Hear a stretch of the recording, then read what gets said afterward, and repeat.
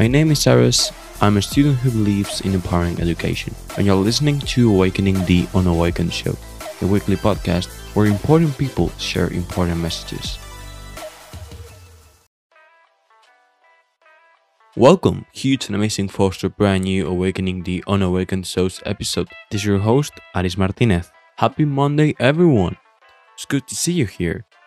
Another week. It's been a pretty tough one for me, this previous one, but just felt like recording a new episode.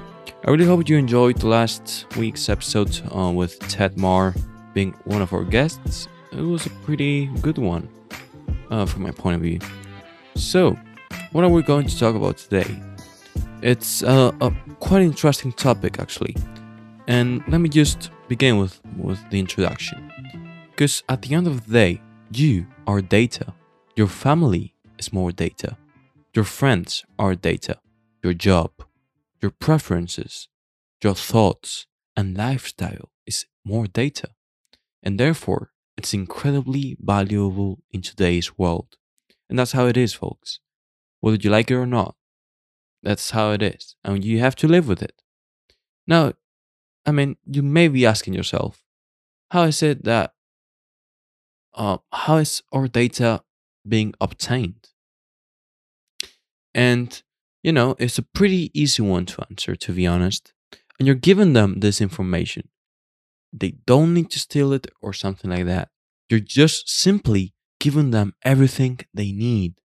So in today's episode, we'll be speaking about how countries such as China are responsible for the largest video surveillance network in the world, and how their often innocent-driven approach, tech-wise, poses a great threat to everyone, especially to Chinese citizens who live there and therefore are subject to Chinese regulations. So let's get right into the topic, folks. So it's a universally known fact that China has a great, well, not great, but they actually do record, track, and um keep basically everything their citizens do. And being Beijing one of these examples, they have one of the greatest video surveillance networks in the world. And the thing is that they have plans to expand it to more than 600 million cameras inside the country. So that's a pretty high amount of cameras, right? So what they being used for is for hella different reasons. One of them is just face recognition and to publicly shame citizens. For instance, take when jaywalking. So, you may hear this and think, well, this is something good, right? Because, jaywalking shouldn't be done, and therefore, for anyone that, let's say, takes the risk of jaywalking, then you'll be instantly punished. Yeah, it's a pretty, I can take it. But whenever you extrapolate those principles and move them into a really different narrative and in a really different situation, then the outcome is completely different. And this is often given with presented as you know a public. This is only in public zones, but this is what you may think. But the reality isn't like that. Reality is that not only they are being surveilled in public spaces, but in private zones too. So this face recognition technology is being used all throughout different private properties. And take for instance again, whenever you wanna enter your home or a flat, you'll be asked to check with your face and check in with your face, and then all that data will be cross-checked with the government's databases and criminal records, and to see who you are when you've entered your home, when you're leaving, what you're doing, and what you're not doing. So they absolutely have an absolute control over you and over your life. Amazing, right? So, um, the thing is that we're being presented with this technology as a candy, to say it in a way, but in reality, it's a double-edged sword, and it's like that because you know they often say, well, this is a great advance.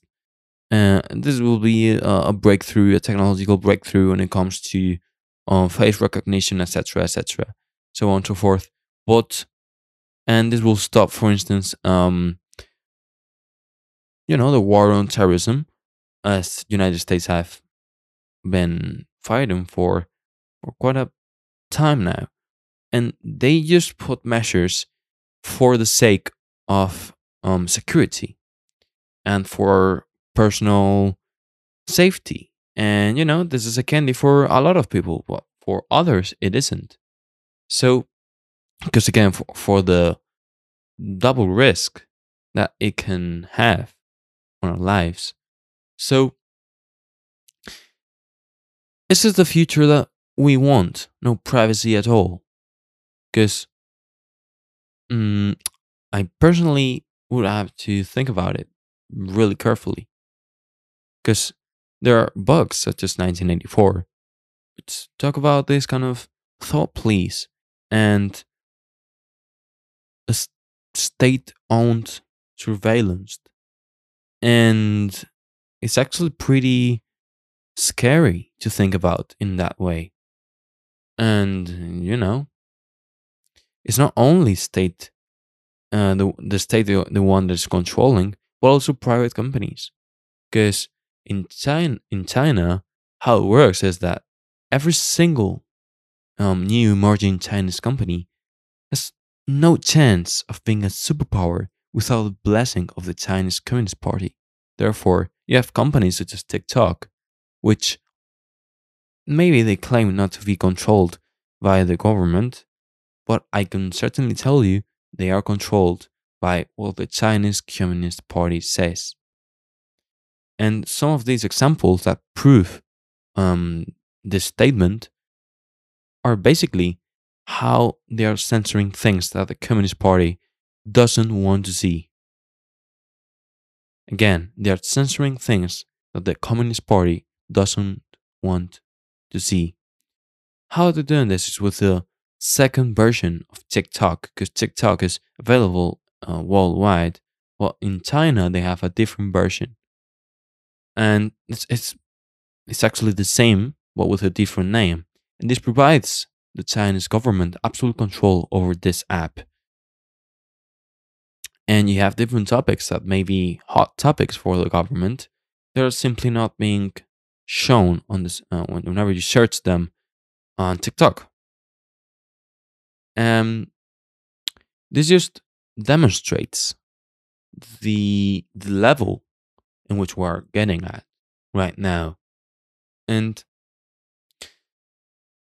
TikTok has links to Beijing's military and intelligence agencies, as I said, and has been compiling personal information on millions of people from the US, UK, Australia, Canada, India, and Japan. And just if you're aware of this, then it won't seem something strange whenever you heard India banning TikTok. Or maybe when the US Donald Trump said they would ban TikTok because of the national security risks that that app posed on on their country. And it's been proven to be like that. So, but TikTok now is saying, well, we're not compiling information. All the information is just located in the US, not in China, and so on and so forth. But at the end of the day, they are compiling this information. And the issue here is that China can use that data to manipulate those individuals throughout, a professional understanding of the psychology. So I'm reading right now a Zero Hedge article about TikTok, and they actually say this. And even more so, I mean, it allows China to access to data that maybe some officials or just normal citizens wouldn't like it to be out. In other words, it makes everyone susceptible to blackmail. And you may be wondering, well, I'm just a normal citizen. I won't be susceptible to blackmail, etc. But maybe important people don't think the same way because they do have some power and they do have some um, influence, and maybe that personal information is sensitive, and they don't want that information to come out. As simple as that. Because then, I really don't have to talk about blackmail and how it works. Because you have to take the example of Jeffrey Epstein and how the video surveillance cameras placed all throughout the island, Pedo Island, served as a fantastic network for blackmailing the clients and the elite that committed those crimes against children. If I had to tell you how big this database of information collecting that they've been collecting is, according to the according to the ABC, one intelligence analyst described the giant global database as Cambridge Analytica on steroids. Let me read again. They described the giant global database as Cambridge Analytica on steroids. At the same time, the Telegraph reported that intelligence sources described the scale of information as frightening. Frightening. Folks, this is what we got here. It's not a joke. But at the end of the day, what we really have to think here is, are social media thinking of us as the product or as their client? Because there's something that is often said across businessmen, and is, if something is free, if a product is free, in a way you are the product.